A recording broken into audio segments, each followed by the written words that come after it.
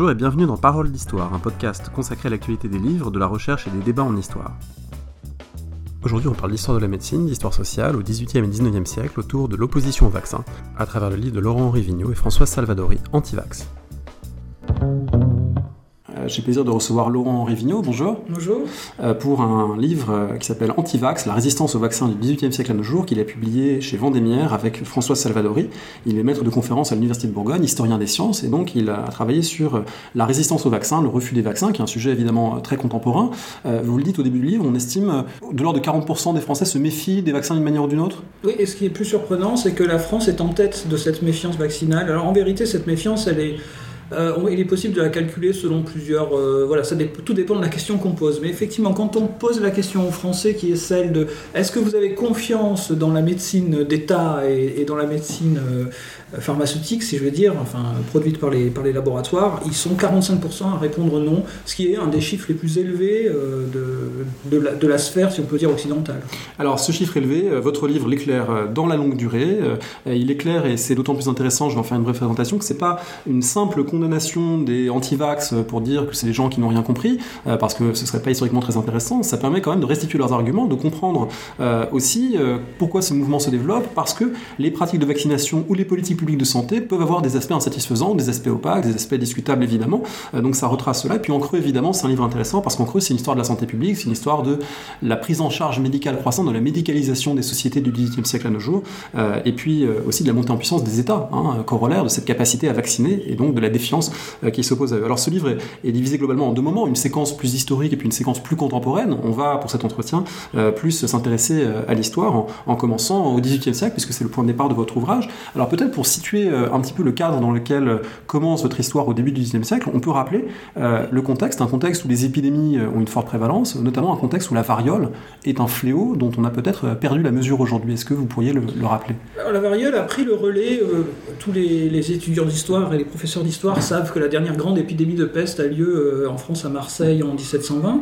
Et donc la variole a pris le relais de cette mortalité pesteuse qui était la maladie au moins depuis la peste noire médiévale, parce que elle a plusieurs caractéristiques. D'abord, il y a un taux de mortalité extrêmement élevé, de l'ordre de 1 sur 5 ou 1 sur 6 patients. Ensuite, quand elle ne tue pas, elle mutile. Elle laisse des traces sur la peau, parfois des traces vraiment, des bouches tordues, des nez amoindris, des paupières détruites, et elle touche tout le monde. C'est-à-dire que, comme l'essentiel des maladies contagieuses à l'époque, que vous soyez prince ou manant, vous pouvez être sensible à la maladie. Donc, dans l'histoire de la variole, il y a Louis XV qui est mort de la variole, il y a Marie d'Angleterre, il y a Joseph II, il y a toute une série de princes qui meurent de ce mal. Alors ce mal, pourtant, il y a des populations qui traditionnellement savaient s'en prémunir plus ou moins par des pratiques transmises sans qu'il y ait forcément un savoir médical très constitué derrière cela, dans l'Empire ottoman, également en Orient, en Inde ou en Chine. Alors le cas de l'Empire ottoman est très important puisque c'est de l'Empire ottoman que les premières mesures qui permettent de se prémunir contre la variole vont être transmises à travers une histoire qui n'est peut-être pas très connue. On peut essayer de la raconter, l'histoire de Lady Montagu, qui est l'épouse de l'ambassadeur britannique à la Sublime Porte. On est en 1713. Alors, elle est, le mari de Lady Montagu est nommé, si je me souviens bien, en 1716, et son retour en Europe donc est de 1720-1721. Alors, elle constate que dans les hammams de l'Empire ottoman, il y a une pratique qui est décrite par les médecins ottomans eux-mêmes comme une pratique, si on veut, levantine, c'est-à-dire que ce sont des femmes plutôt chrétiennes, grecques, qui pratiquent cela, qui s'apparentent à un soin aux enfants et qui consiste à inoculer la variole. Alors là, c'est le procédé effectivement un peu technique de l'inoculation, de la variolisation qui se distingue de la vaccination générienne qui sera inventée donc par ce médecin anglais du Gloucestershire de la fin du XVIIIe siècle. L'inoculation consiste vraiment à introduire dans le corps le virus de la variole. Simplement, on l'introduit par une incision. Et le fait de l'introduire sur la peau provoque une première réponse immunitaire, qui est la première défense de l'organisme, qui permet d'atténuer en réalité la virulence du microbe. Et donc les femmes grecques d'Orient ont appris cette méthode qui consiste à inoculer la variole pour produire une immunisation qui fait que la variole naturelle, si on peut dire, ne se produit pas. Alors, ce qui est au départ, et ça c'est quelque chose de récurrent dans l'histoire des anti-vaccins, c'est très contre-intuitif. L'idée qu'on prend la maladie, qu'on se frotte, qu'on s'inocule l'agent de la maladie pour s'en défendre, c'est quelque chose qui alimente beaucoup de craintes, beaucoup de scepticisme. Et qui reste aujourd'hui très fort évidemment dans l'appréhension, et je suis tenté de dire de l'appréhension de tout un chacun, parce que c'est vraiment une médecine bizarre que la médecine vaccinale. D'abord, elle consiste à prévenir et non pas à guérir, là où l'essentiel de la médecine occidentale s'est construite, alors, au moins à l'époque moderne et contemporaine, comme une médecine essentiellement curative.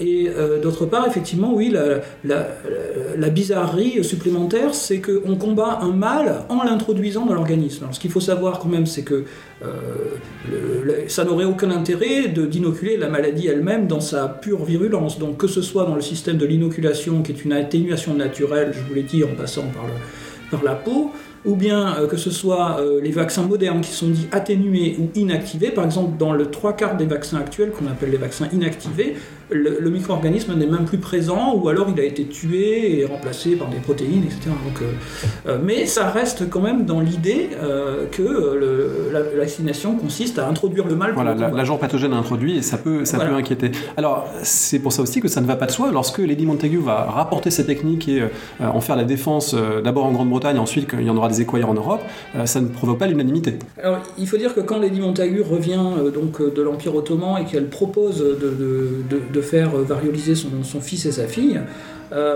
évidemment, elle se heurte à une opposition qui peut être en partie une opposition aussi religieuse. Son chapelain, par exemple, Voltaire, dans sa 11e lettre philosophique, le rappelle, son chapelain essaye de la dissuader de faire cela. Et il faut ajouter quand même que dans les théories médicales de l'époque, rien ne peut justifier en fait que le procédé marche. Oui, on ne connaît pas les micro-organismes. Alors, on ne connaît pas les micro-organismes, donc la théorie qui prévaut, c'est la théorie des miasmes ou la théorie des humeurs hippocratique. Et donc à partir de là, on ne sait pas. Alors les partisans de l'inoculation disent l'inoculation échauffe les humeurs et ça rend l'organisme imperméable à la variole. Mais les adversaires disent si ça échauffe les humeurs, il y a un moment où les humeurs refroidissent et l'organisme doit bien, ça sert à rien parce que l'organisme va redevenir sensible à la variole. Donc elle sait très bien, d'ailleurs elle écrit dans ses mémoires qu'elle va se heurter à l'opposition du corps médical, parce que le corps médical a tout intérêt à vendre des médicaments qui ne marchent pas pour pouvoir en vendre le plus longtemps possible, par rapport à une méthode qui est purement empirique et qui fonctionne. Alors qui est purement empirique, mais ce caractère empirique va quand même être validé progressivement parce que avec le mouvement des Lumières monte aussi en puissance le raisonnement probabiliste, l'appui sur les statistiques, et donc il va y avoir un effort fait de démonstration de l'utilité des vaccins avec comme preuve non pas l'étude des micro-organismes, mais finalement des statistiques de morbidité disant les populations vaccinées, les populations plus exactement inoculées, parce qu'on ne parle pas encore de vaccins, mais inoculées contre la variole, sont plus résistantes, vont connaître moins de morts. Ça c'est quand même un phénomène qu'on voit au XVIIIe siècle, cet appui sur les statistiques. Alors vous avez tout à fait raison, en réalité ce sont les mathématiciens qui viennent au secours de l'inoculation, et là où les médecins sont divisés. D'ailleurs en 1763, lorsque le Parlement de Paris s'interroge sur la possibilité d'interdire la variolisation à Paris, eh bien elle demande l'avis de la faculté de théologie et de la faculté de médecine. Et les médecins n'arrivent pas à se mettre d'accord, ils sont à 50-50 pour et contre. Par contre, les mathématiciens, ils ont des choses à dire. Et ces choses à dire, elles rejoignent ce que l'on sait encore aujourd'hui, c'est-à-dire ce qu'on appelle en épidémiologie la balance bénéfice-risque. Seulement le problème, c'est que on le voit notamment dans l'affrontement dont on parle dans le livre, dans un sous-chapitre entre Daniel Bernoulli, qui est un mathématicien, et le célèbre mathématicien et philosophe d'Alembert. Les statistiques, elles peuvent être prises de deux manières différentes. D'un côté, vous avez un raisonnement qui raisonne qui appuie sur le fait qu'il y a une protection collective à proposer.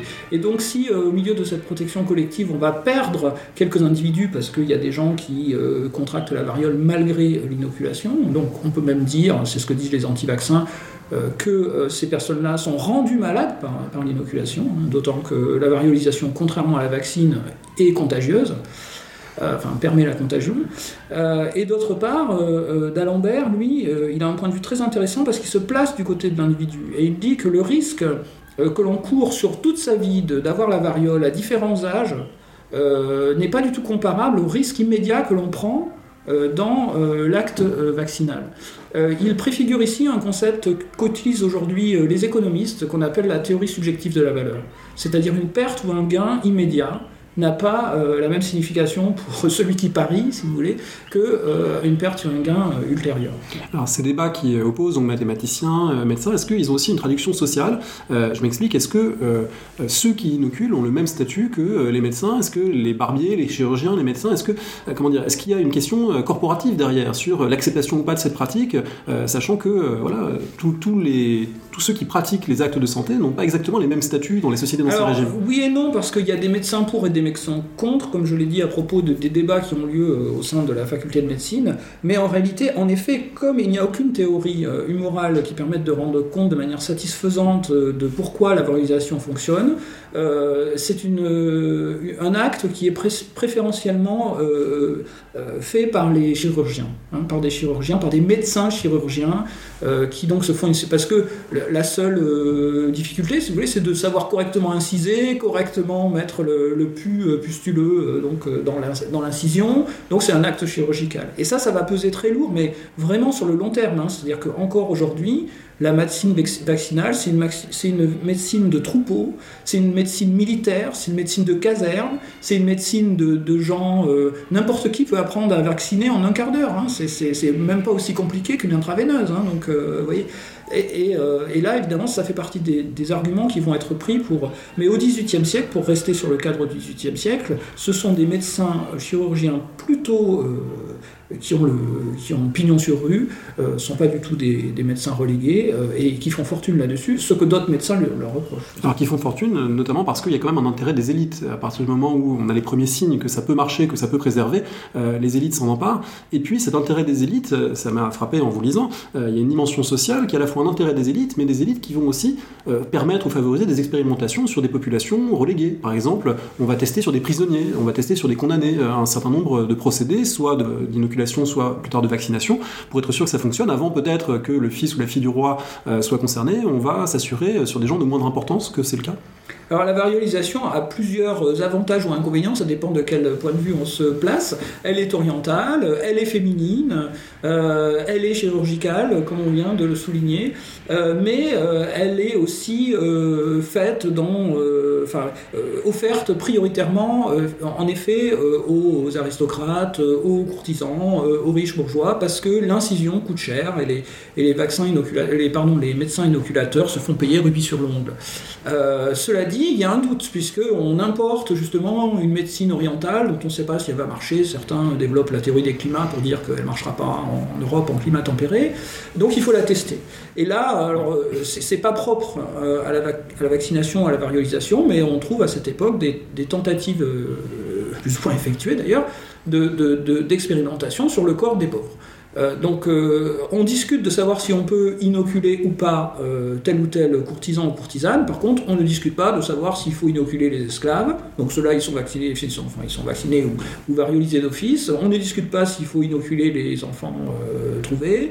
On ne discute pas s'il faut inoculer les prisonniers. Voilà. Donc là, de manière significative, pour répondre directement à votre question, en effet, la première expérience qui a lieu en Angleterre, avant que le roi autorise les courtisans à se faire varioliser, c'est en utilisant des prisonniers et des orphelins. Donc on inocule sans leur demander leur avis, si on peut dire. Enfin, pour les prisonniers, on leur laisse miroiter que s'ils acceptent et qu'ils survivent à l'inoculation, ils vont être libérés.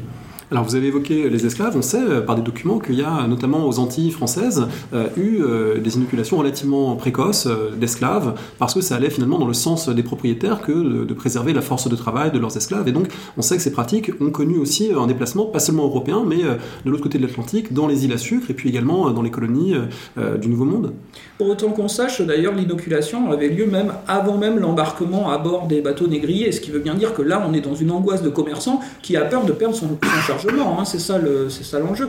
Et donc on revient évidemment au raisonnement qu'on pourrait appeler le raisonnement Bernoulli, hein, qui était le raisonnement statistique de départ, c'est-à-dire que bon, si on perd 10 personnes ou 20 personnes au cours de la traversée, c'est pas grave du moment qu'on peut préserver toutes les autres. Et évidemment, à l'appui de ce raisonnement, on peut évoquer le caractère tragique du déclenchement d'une maladie contagieuse dans un bateau qui va mettre plusieurs semaines à traverser l'Atlantique. Là, on peut se retrouver avec aucune personne survivante à l'arrivée au port. Bon, donc en effet, on va avoir on pose la question politique, parce qu'on reviendra sans doute sur ces questions de politique vaccinale, on pose la question politique, mais pour les vrais citoyens. Pour ceux qui sont dans un statut d'infériorité, la question ne se pose pas. On gère ça en militaire, en réalité. Ces premières questions autour de l'inoculation sont redoublées par l'apparition d'un nouveau procédé qui est la vaccine. C'est Jenner, ce médecin anglais, qui va le découvrir, le diffuser dans les années 1790 principalement. On peut peut-être dire en quelques mots comment ça s'est passé et quel changement cela apporte. Alors plusieurs. D'abord, Jenner est un médecin de campagne. Donc on quitte un peu le milieu, si vous voulez, un peu urbain de la cour. C'est un médecin de campagne et il constate d'autres, on constatait en même temps que lui, mais comme toujours avec les pionniers de la science, il a pu arriver au bout de son expérimentation et publier surtout des résultats à partir d'un premier article en 1798. Et donc il constate une chose très simple, c'est que les fermiers et les fermières qui traient les vaches, certains sont venus le voir dans le disant j'ai des pustules sur la main, j'ai peur d'avoir contracté la variole, et Jenner les rassure en disant non, ce n'est pas la variole, mais par contre il se dit mais c'est bizarre parce qu'il sent que les vaches soient atteintes d'une forme de variole. C'est d'ailleurs l'origine du terme vaccin, hein, puisqu'il va nommer cette maladie bovine variola vaccina, hein, donc ce qui signifie en latin littéralement la variole de la vache. Et il sait aussi par le savoir paysan, hein, la tradition orale, que ces gens qui traient les vaches et qui ont ces pustules sur les mains sont réputés ne contracter jamais la variole humaine. Donc l'idée est de prendre la maladie bovine, de l'inoculer à donc ce qu'on appelle la vaccine, à l'espèce humaine, et de prémunir ainsi l'espèce humaine des épidémies de variole. Mais alors la grosse différence avec l'inoculation, c'est que c'est pas le même virus, hein, donc la vaccine n'est pas la variole, ce qui veut dire d'ailleurs qu'on peut avoir la vaccine et ensuite contracter la variole quand même, dans certains cas, pour certains organismes avec des systèmes immunitaires faibles. Et par contre, il y a un gros avantage, c'est que la vaccine n'est pas contagieuse à l'échelle humaine. Donc quand on vaccine, d'abord on a très peu de mortalité, on a très peu d'accidents post-vaccinaux, et en plus c'est pas contagieux. Donc voilà, c'était un reproche qui était fait à juste titre à l'inoculation, c'était que quand vous étiez inoculé, pendant toute la durée d'incubation, vous étiez extrêmement contagieux. Donc vous pouviez vous prévenir vous, mais les autres pouvaient contracter une variole sévère. Alors là, vous avez décrit évidemment tous les avantages qu'on connaît toujours aujourd'hui, évidemment, qui justifient la vaccination. Ceci dit, cette technique nouvelle qui vient d'une vache, qui vient d'éléments prélevés sur un animal et injectés ensuite dans un humain, ça ne va pas de soi. Et vous évoquez des auteurs à l'époque qui parlent de minotorisation, hein, l'idée que les humains ainsi traités vont développer des caractères bovins, des caractères animaux. C'est l'une des craintes parmi d'autres qui naissent à ce moment-là. C'est popularisé notamment par une célèbre gravure qui est la gravure de Gilles Rey, qui représente justement des personnes en train d'être vaccinées, et à l'endroit de l'incision commence à pousser des têtes de vache. Bon. En effet, alors ce thème de la minotorisation, il apparaît dans la littérature anti-vaccin. D'ailleurs, les anti-vaccins, pour la plupart de la première moitié du 19e siècle, sont des pro-inoculation, pro-variolisation. Donc ce qu'ils disent, c'est que dans le cas de la variolisation, on transmet la maladie naturelle, et donc on aide le corps à se prémunir contre elle, alors que dans la vaccination, le problème, c'est qu'on introduit des humeurs animales dans le corps humain, et alors là naît une chose qui apparaît encore aujourd'hui sur la thématique autour des adjuvants, etc., c'est-à-dire le thème du vaccin poison. C'est-à-dire c'est pas simplement, comme on disait au début de l'interview, la transmission de la maladie elle-même, mais la transmission de choses étrangères au corps humain qui vont l'empoisonner. On parle beaucoup aujourd'hui de l'aluminium dans le vaccin, et c'est déjà un thème qui est présent. Et puis l'autre thème qui est présent, et là qui va être repris depuis Jenner jusqu'à Pasteur et ensuite jusqu'au laboratoire pharmaceutique aujourd'hui, c'est l'idée du charlatan qui s'enrichit. L'idée de finalement quelqu'un qui fait fortune à travers un procédé discutable, et finalement l'enrichissement devient un objet de soupçon. Et c'était déjà vrai au moment du débat sur l'inoculation. Les médecins inoculateurs étaient accusés comme ils avaient en plus un public essentiellement riche, de vraiment augmenter leurs tarifs, si vous voulez, pour s'enrichir. Ça va être vrai aussi des vaccinateurs qui vont être accusés, en effet, jusqu'à Pasteur, finalement, d'inventer des vaccins pour faire de l'argent sur la santé des individus. Et vraiment, ça, parmi les thèmes qu'on a, des fils argumentaires qu'on a suivis sur 3 siècles, celui-là est un des plus forts.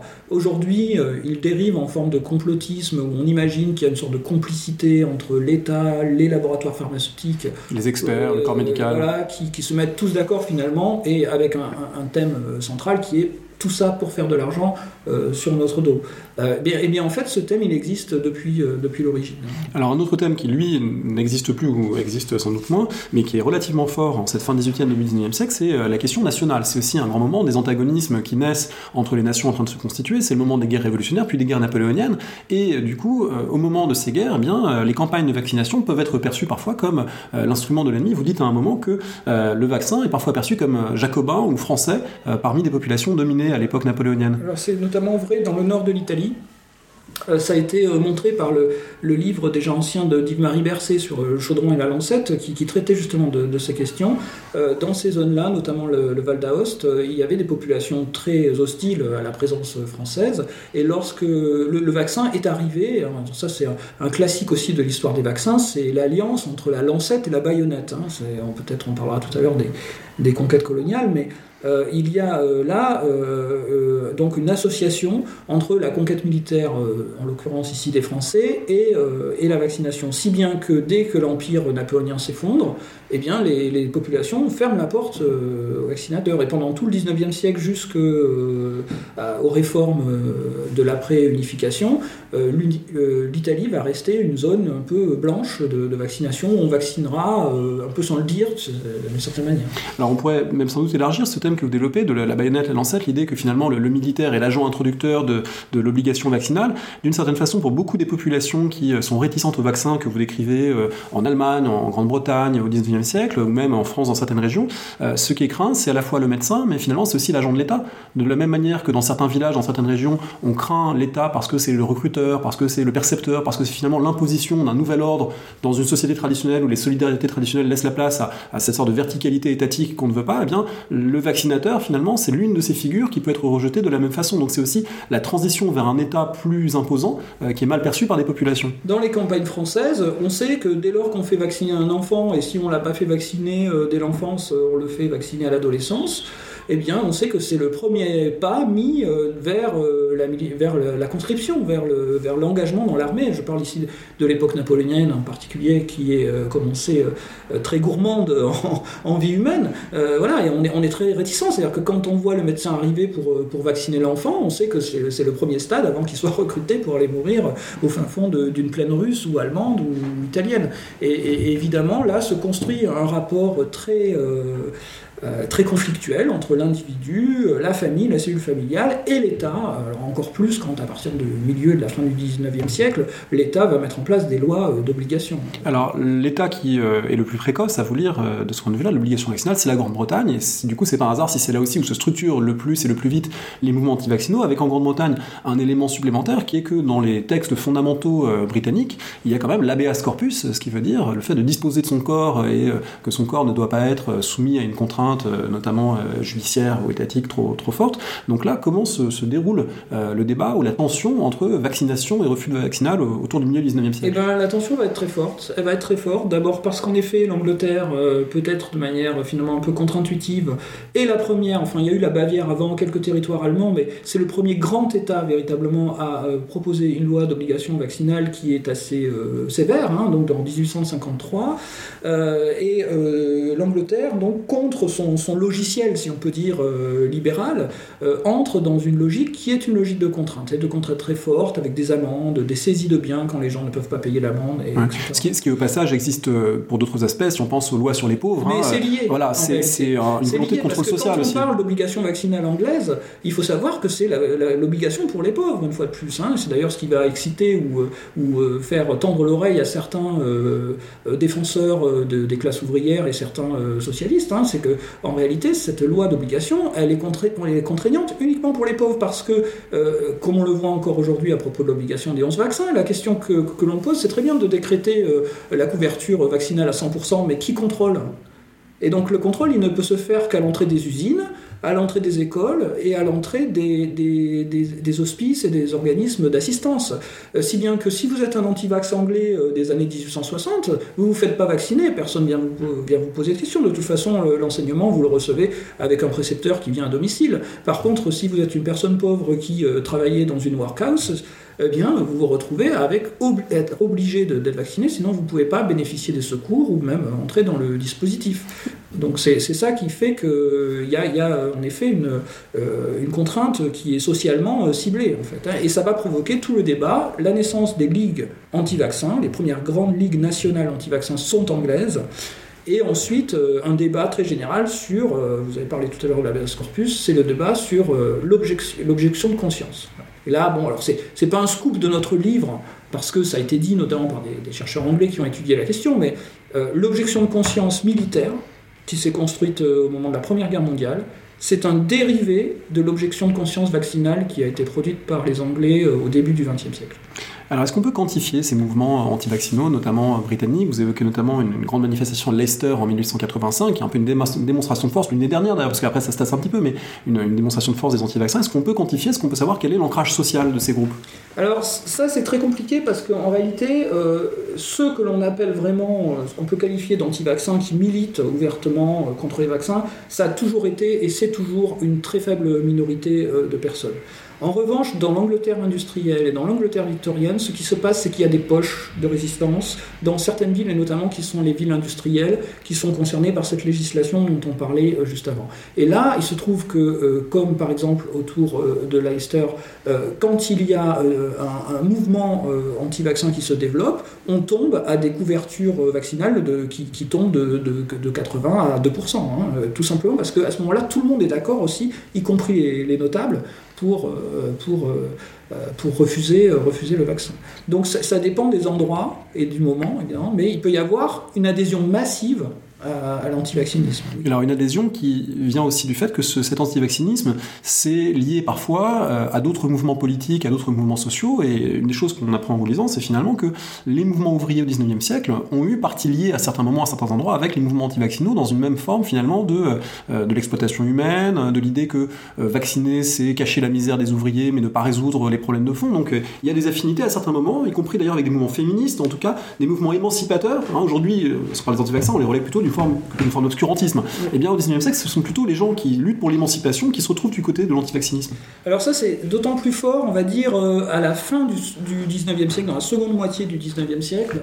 Alors il y a plusieurs fils qui s'entrecroisent là. Il y a un fil d'abord qui est un fil hygiéniste, qui rejoint le socialisme dans le sens où, pour améliorer la condition de vie des classes populaires, il faut avoir de l'eau saine, il faut avoir de l'air sain, il faut un logement plus grand, aéré, il faut des heures de travail raisonnables, il faut des conditions, le mineur, voilà, il faut protéger ses conditions de travail. Bon. Et ça, évidemment, quand les vaccinateurs, en complicité, si on peut dire, agissant au nom de l'État, explique que la panacée et la solution ultime, c'est la petite piqûre, ces mouvements ouvriéristes et socialistes ou pré-socialistes ont l'impression d'une trahison vis-à-vis de l'objectif qui a donné des résultats, de cet hygiénisme qui a permis, par exemple, de circonscrire le choléra. Donc il y a eu des résultats de cet hygiénisme philanthropique avant d'être socialiste au XIXe siècle. Et ils ont l'impression qu'on va abandonner cette politique bénéfique au profit d'une médecine, là encore, pharmaceutique, dont on ne sait pas très bien ni les effets, ni les... Bon. Alors après, il y a un autre fil très intéressant à creuser, ça je pense que la lecture du livre aussi peut-être suscitera des vocations de ce point de vue-là, parce qu'on a traité 3 siècles, donc on allait vite sur certains points, c'est le lien entre vaccin et féminité, et même donc au XIXe siècle, féminisme. Alors ça vient par un biais assez détourné qui est le lien préexistant entre féminisme et anti-vivisectionnisme. C'est les premières ligues anti-vivisection, de protection de la vie animale, qui commencent à regarder d'un œil torve et un peu suspect les médecins qui expérimentent sur les animaux. type Pasteur, Claude Bernard, Paul Bert, etc. Et lorsque ceux-ci se révèlent, comme dans le cas de Pasteur, être par ailleurs des chantres ou des champions de l'œuvre vaccinale, eh bien l'antivivisectionnisme associé à un féminisme bascule dans de l'anti-vaccinisme. Après, on peut encore développer sur le lien entre les femmes. Pourquoi les femmes et le vaccin, c'est particulièrement sensible? Parce que, en fait, la pratique du vaccin, dès l'époque de la variolisation, c'est conçu comme une médecine de l'intime. C'est une médecine familiale. C'est une médecine d'un soin parental sur l'enfant. Mais pour terminer sur ce point, il y a plein de choses qu'on pourrait dire, mais je relève juste un détail qui m'a interloqué. En 1906, donc, lorsque les Anglais instaurent le système de l'objection de conscience, au départ, ils le prévoient dans un cadre très patriarcal, c'est le père qui doit faire une déclaration disant qu'il refuse le vaccin. Et il y a un débat qui suit à la Chambre, mené par les groupes féministes aussi qui font pression, en disant non, nous on veut que la loi soit modifiée de manière à ce qu'une femme, une mère, puisse aussi obtenir le certificat d'exemption vaccinale. Et la loi est modifiée en 1907. C'est avant même le mouvement sur les élections, sur le droit de vote, etc. Alors à ce moment-là, en 1906-1907, on est aussi dans un nouveau contexte, puisque la médecine pasteurienne et plus largement l'étude des micro-organismes a progressé. On a découvert les germes, leur transmission, et on connaît évidemment beaucoup mieux leur fonctionnement. Et ça a quand même changé beaucoup la donne du point de vue des vaccins, de leur acceptation, mais aussi de leur rejet, puisque si on suit une histoire qui a longtemps été une histoire héroïque de la vaccination, encore aujourd'hui, on peut aller au métro Pasteur, on verra des belles mosaïques évoquant la vie, l'œuvre de Pasteur et ses grands succès, ses grandes réalisations. Aujourd'hui, on est un petit peu moins dupe de cette construction, de cette presque légende dorée pasteurienne. On s'aperçoit que Pasteur a imposé ses découvertes et ses techniques, mais avec des moyens pas toujours avouables, et puis avec des résistances considérables au sein de la société. C'est le point de départ de notre livre, puisqu'au départ, avec ma collègue Françoise Salvadori, on avait travaillé sur un dossier d'archives de Pasteur, et justement c'était des articles que Pasteur faisait traduire pour regarder un petit peu ce que faisaient les savants étrangers sur les domaines qui l'intéressaient, puis aussi quelles étaient les réactions face à ces recherches. Et là, dans ce fonds d'archives, on a découvert un très grand nombre de textes hostiles à Pasteur, mais vraiment hostiles avec beaucoup de violence. Et donc on a découvert un mouvement anti-pasteurien assez fort. Et en effet, bien sûr, c'est une œuvre pionnière. Donc Pasteur fait des choses qu'aujourd'hui, qui ne seraient plus possibles dans la médecine, ne serait-ce que l'expérimentation sur la rage avec Meister serait tout bonnement impossible aujourd'hui. Et d'ailleurs, son collaborateur Roux était hostile à l'expérience in vivo, si je puis dire, en tout cas sur l'homme, aussitôt. Il pensait que les résultats n'étaient pas encore suffisamment stables. Voilà. Mais Pasteur, c'est un char d'assaut. Il passe, il roule, il écrase tout ce qu'il peut. Donc de ce point de vue-là, il y a aussi sa personnalité propre qui joue. Mais c'est vrai qu'il y a eu des incidents, il y a eu des accidents, y compris des accidents qui ont été cachés. Donc on parle dans le livre... Oui, l'affaire de Jules Rouillet. Alors est-ce qu'on peut peut-être l'expliquer en un mot? Ça, c'est vraiment moche, parce que c'est vraiment moche, mais en même temps, c'est significatif de la manière dont le corps médical fonctionne à l'époque. Donc, je peux renvoyer aux travaux de Chamaillou sur l'expérimentation sur le corps humain. Voilà, c'est des choses qui sont en cours. Il faut attendre les années 20, les années 30 pour qu'on commence à avoir des directives sur qu'est-ce qu'on peut faire ou ne pas faire, obtenir le consentement du patient avant d'essayer un nouveau traitement, etc. Et donc dans l'affaire Jules Rouillet, tout le débat qui a lieu entre Pasteur et ses adversaires porte sur la dangerosité du vaccin antirabique. Or, Pasteur doit montrer que ce vaccin antirabique il est parfaitement maîtrisé, et donc en aucun cas il ne peut transmettre la rage. Et les choses ne sont pas si simples, parce que ça se passe par une série d'injections et de moelles de lapin qui sont infectées de virus rabique, et donc on fait des injections avec des doses de plus en plus virulentes. Si on fait ces injections trop vite, il y a un risque que l'organisme, le système immunitaire soit dépassé, et que, en effet, comme le disent certains de ses adversaires, dont un particulièrement qui est à l'Académie de médecine, Peter, Pasteur transmette la rage. Et c'est ce qui s'est passé pour Rouillet. Mais là où c'est moche, comme je disais tout à l'heure, c'est que ça, c'est un incident de pratique, un ajustement malheureux, si on peut dire, mais ils ont truqué Pasteur a demandé à ce qu'on truque le rapport médical de manière à ce qu'on ne sache pas que, en réalité, Rouillé était mort de la rage inoculée par Pasteur.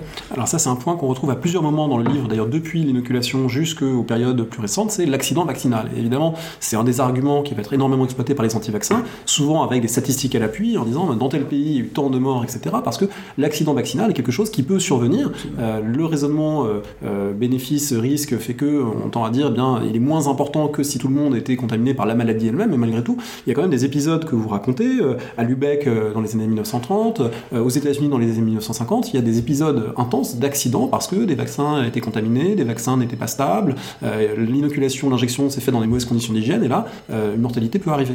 On peut même remonter à la période précédente, c'est-à-dire le 19e siècle, au moment où il n'existe qu'un seul vaccin, c'est cette fameuse vaccine dont on a parlé tout à l'heure, c'est-à-dire un vaccin antivariolique.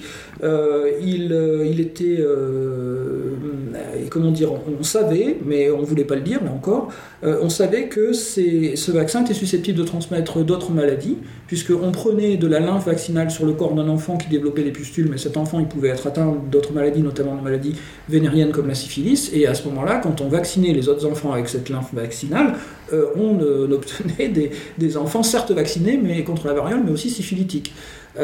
Et l'autre problème était celui de la durée d'immunité, c'est-à-dire pour la variole, il faut revacciner régulièrement. Alors ça, c'est quelque chose qu'on a découvert en cours de route. Alors on l'a découvert en cours de route. On s'en est rendu compte, ça donnait d'ailleurs de grands arguments aux anti-vaccins en disant, mais vous voyez bien, quelqu'un est tombé malade malgré un vaccin. On peut dire que les anti-vaccins, il y a 15 ans. Oui, ils ont eu raison avant tout le monde, et ils ont de ce point de vue-là vraiment signalé des problèmes que le corps médical refusait de voir, ou ne voulait pas voir de manière consciente. C'est-à-dire qu'il y avait une idée très simple, encore une fois, parce que cette médecine vaccinale, c'est aussi une médecine d'État, donc il ne faut pas discréditer ni l'État ni le corps médical. Donc pendant 50 ans, 60 ans, on a refusé de voir qu'il fallait revacciner pour que ce soit efficace, et surtout on a refusé de voir que la vaccination telle qu'elle était pratiquée dans la première moitié du 19e siècle pouvait transmettre des maux, et donc pour cela la solution a été de revenir à la cowpox, c'est-à-dire à la maladie de la vache, et à produire un vaccin à partir des animaux, enfin des veaux qui étaient d'ailleurs élevés dans des conditions qui ont ensuite soulevé le cœur des défenseurs des animaux. Donc on est retombé sur notre problème. Mais là, il y avait vraiment... Et alors, pour les exemples que vous citez plus tardifs du XXe siècle, effectivement, il y a un incident très grave en Australie en 1928, il y a un incident très grave concernant, ça c'est pour le vaccin antidiphtérique, pour Lübeck, donc en 1930, c'est le BCG qui est en cause, pour l'incident Cutter, donc que vous citiez dans les années 50, là c'est le vaccin anti-polio. Et là, dans ces cas-là, eh bien, il y a une malfaçon du vaccin qui engendre des morts, puisque pour Lübeck, c'est des dizaines de morts qui font... Il y a un scandale, il y a un énorme procès, et justement, le procès de Lübeck a été vraiment un moment important. Tous les historiens de la médecine le savent, c'est un moment important pour associer de nouvelles directives pour protéger le patient. Alors, cette affaire de Lübeck, elle nous permet d'évoquer un des points que vous abordez dans le livre, qui est le lien entre mouvement anti-vaccin et puis d'autres formes de thérapie alternatives, naturopathie, homéopathie, etc. Et ce lien a parfois été fait, et on a parfois imputé aux nazis l'idée qu'ils seraient dans le refus de la vaccination. Alors, vous montrez assez clairement que c'est pas le cas, que Hitler n'a jamais, en tout cas, mené de politique anti-vaccinale, notamment du fait que, bien que lui-même, sans doute sensible à certains thèmes, végétariens, etc., eh bien, il fallait quand même que les soldats soient vaccinés, c'était l'impératif premier.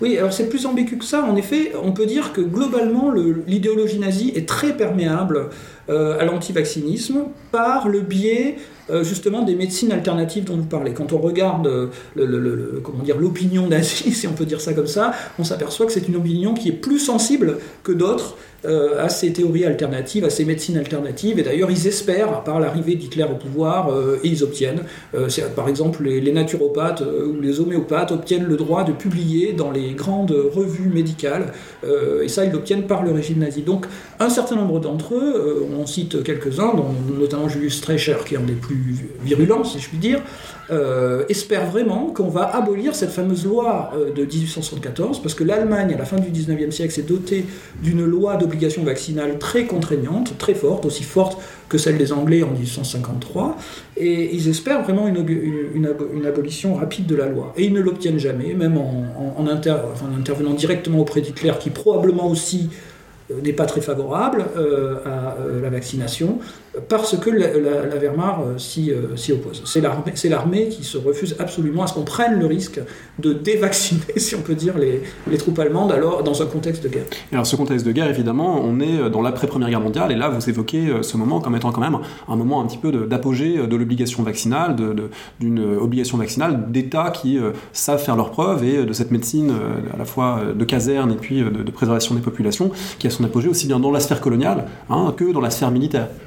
Oui, alors ça a commencé évidemment dès le milieu du 19e siècle avec les lois anglaises dont on a parlé tout à l'heure, mais l'essentiel des grandes lois d'obligation, elles naissent dans les pays après la guerre de 70, donc dans le dernier tiers du 19e siècle. La loi française, c'est la fameuse loi de 1902 sur l'hygiène publique, c'est dans ce cadre-là, avec l'Institut, pour le cas de la France, avec l'Institut Pasteur qui est apparu, qui a été fondé en 1888, que véritablement on va développer. La nouveauté, si vous voulez, de la période dont vous parlez, c'est-à-dire de l'entre-deux-guerres, c'est la multiplication des vaccins. Parce que jusque-là, on n'avait eu que le vaccin antivariole. À l'époque de Pasteur, on commence à découvrir un ou deux vaccins supplémentaires, dont le plus célèbre est celui contre la rage. Mais après, à partir de la Première Guerre mondiale et des années 20-30, on a le vaccin antitétanique, le vaccin antidiphtérique, et puis après guerre, on aura le antipolio, on a le BCG, bien sûr, qui a été créé dans les années 20. Voilà. Et donc, ça veut dire qu'à partir de là, la loi d'obligation vaccinale, qui existe pratiquement dans tous les pays, elle repose sur déjà, il y a un docteur qu'on cite dans le livre qui s'appelle le docteur Chavalon, il parle avec des mots, avec un ton de voix très alarmiste, de siècles de la seringue. On voit déjà cette surmédicalisation qui a été dénoncée bien plus tard, après les années 70, par quelqu'un comme un philosophe comme Ivan Illich, cette surmédicalisation qui apparaît aussi bien en métropole que dans les colonies. Et il y a des résistances aussi dans les colonies à ces opérations.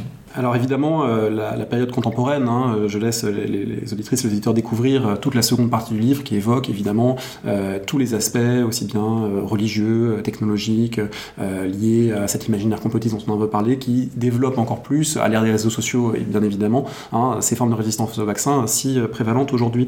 Alors pour terminer l'entretien, est-ce qu'il y a un conseil de lecture que vous voudriez partager avec ceux et celles qui nous écoutent, qui peut être évidemment pour prolonger la discussion d'aujourd'hui ? Je répondrai vraiment sur le thème du jour, mais c'est vrai que comme c'est un livre de synthèse, on a été amené à lire un certain nombre de livres dont un certain nombre étaient vraiment très bien, excellents, et qui m'ont beaucoup marqué. Donc il y a le livre de Catriona Seth sur Même les rois mouraient, il y a le livre de Pierre Darmon justement sur la variole, mais peut-être celui que je conseillerais à nos auditeurs, c'est le livre de Nadia Durbar sur l'antivaccinisme en Angleterre dans la seconde moitié du 19e siècle, qui est vraiment une très très belle étude où elle aborde vraiment tous les aspects dont on a parlé aujourd'hui, qui s'appelle Bodily Matters. Donc voilà, très, très, pas traduit en français pour l'instant, mais dans un anglais très accessible, qui est vraiment un très très beau livre.